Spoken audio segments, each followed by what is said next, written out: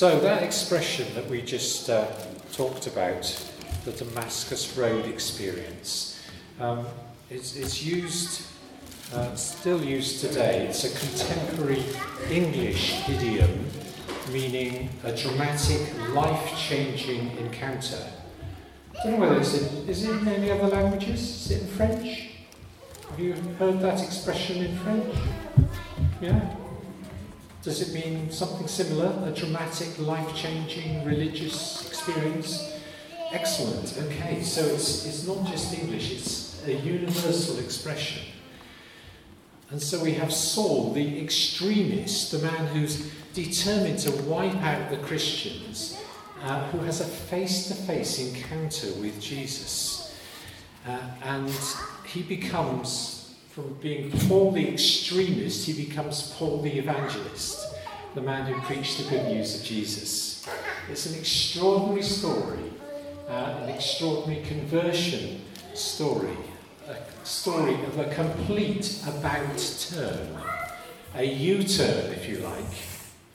And what I want to do this morning is to apply this story of Saul and Ananias to our lives. Now, very few people may have a Damascus Road experience as dramatic as this, but I believe the Holy Spirit can speak to each one of us, and we can each have a meeting with Jesus. So I've got 3 headings. The first one is this: direction of travel. We sometimes use that expression to refer to the direction we're going in spiritually. What is your direction of travel? The likelihood is that it's towards God, especially if you've come to church today, that your direction of travel is Godwards rather than in any other direction.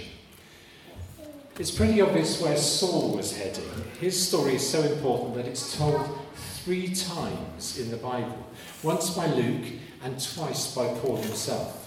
And we learn that Saul is breathing out murderous threats, that he's gained authorization from the high priest to track down Christians as far away as Damascus and to bring them back in chains to Jerusalem. And that, in his own words, he did all that was possible to oppose the name of Jesus of Nazareth. Saul was determined to root out and destroy all followers of Jesus. And as he discovered, he was thereby persecuting Jesus himself. He was on a road to destruction. He was on a road to death. That was Saul's direction of travel. And this turning point on the Damascus Road, this U-turn, put him on the road to life. What about Ananias? Well, he's a follower of Jesus, and his name means the Lord shows grace.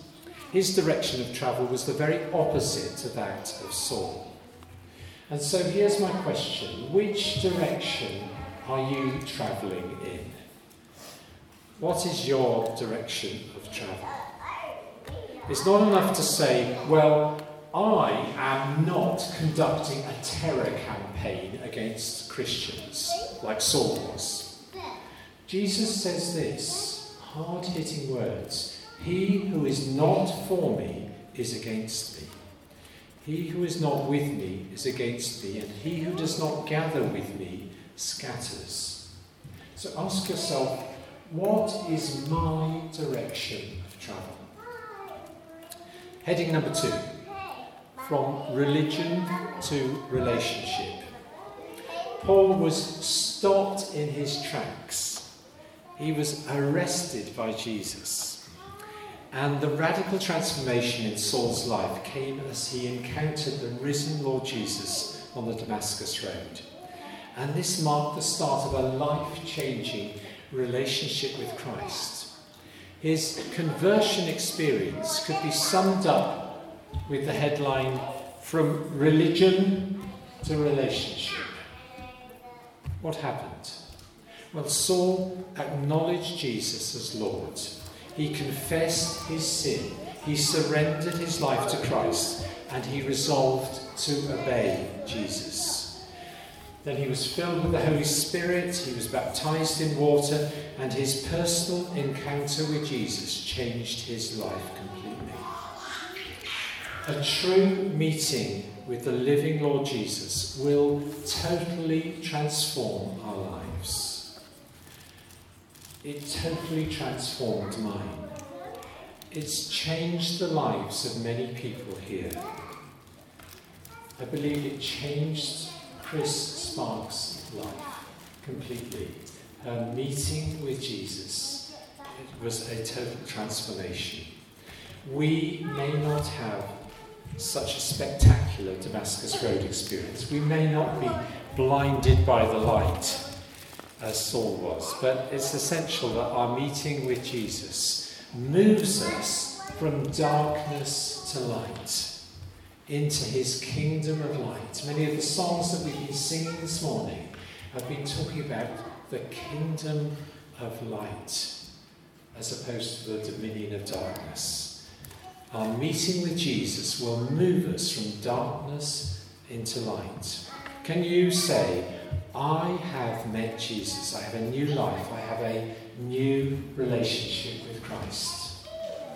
We're going to give a little bit of an opportunity later on to have one or two stories, faith stories, stories of how lives have been transformed by the presence and power of Jesus, by an encounter with Jesus. And so if you've got a story, we'd love to hear it a little bit later. You might be wanting to think about that. So we've talked about direction of travel, we've talked about from religion to relationship, and then thirdly, hearing and responding. Do you remember last week's story, the story of Samuel? Samuel who said, "Speak, Lord, I'm listening." Look at this story, and we see both Saul and Ananias hearing the voice of Jesus and responding. They didn't just hear the voice of Jesus and said, well, okay, very interesting, I must think about that. They responded straight away. What does Paul say? Saul. He says, "Who are you, Lord?" as he falls to the ground. And "What shall I do, Lord?" as he gets to his feet, blinded by the brilliance of this encounter. Ananias' story of hearing and obeying is a remarkable one. Ananias hears the Lord telling him to go and minister healing to the man whom all Christians feared. Saul was the number one enemy agent. He was the one everyone feared. For Christians, Saul of Tarsus was the one person you would not want to meet. And so Ananias at first says, "Surely not, Lord. Come on, that's impossible." But the Lord says, "Go. I've chosen this man to be my number one gospel agent." From enemy agent to gospel agent. And so Ananias goes to a specific house on Straight Street. He addresses Saul as Brother Saul, thus welcoming him into the family. And he prays for Saul in the name of Jesus. What a key role Ananias plays in his conversion. And Paul was later to describe how he'd heard Jesus speaking to him. The Lord said to him, "I'm sending you to the Jews and the Gentiles to open their eyes and turn them from darkness to light and from the power of Satan to God, so that they may receive forgiveness of sins." What an assignment! One to which Paul was uncompromisingly faithful. Hearing and responding. You may have heard this gospel message, this message of salvation many times, or perhaps it's the very first time that you've really heard it. Will you now respond? That's a challenge, I believe, for some people here today. Paul writes to the Corinthian church, now is the day of salvation. Now is the time of God's favour. Now is the day of salvation. And for all of us, what is the Lord saying to you and me? What is he asking you to do? What's he asking of me? How will we respond? The rest of his life, Paul was wholeheartedly committed to Jesus Christ. And towards the end of his life, he was able to say, I have fought the good fight. I have finished the race. I have kept the faith. And my prayer is that we will all be able to get to the end of our lives knowing that we each fought the good fight with all our strength, that we finished the work that the Lord called us to, and that we kept the faith without compromise. We're going to pray together. And as we pray together, I believe that the Lord wants to speak to each one of us personally. Remember those three headings. Direction of travel. Which direction are you heading?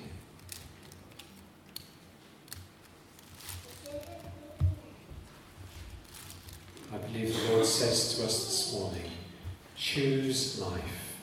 Choose life in all its fullness. My offer to you today is my promise of eternal life. Choose life. Religion or relationship. Have you had a personal encounter with Jesus? Father God, I pray that each one of us will have a personal meeting with Jesus. A meeting with Jesus that transforms our life. And hearing and responding. This is about saying yes to Jesus. Father, I pray that each one of us here today will say yes to Jesus.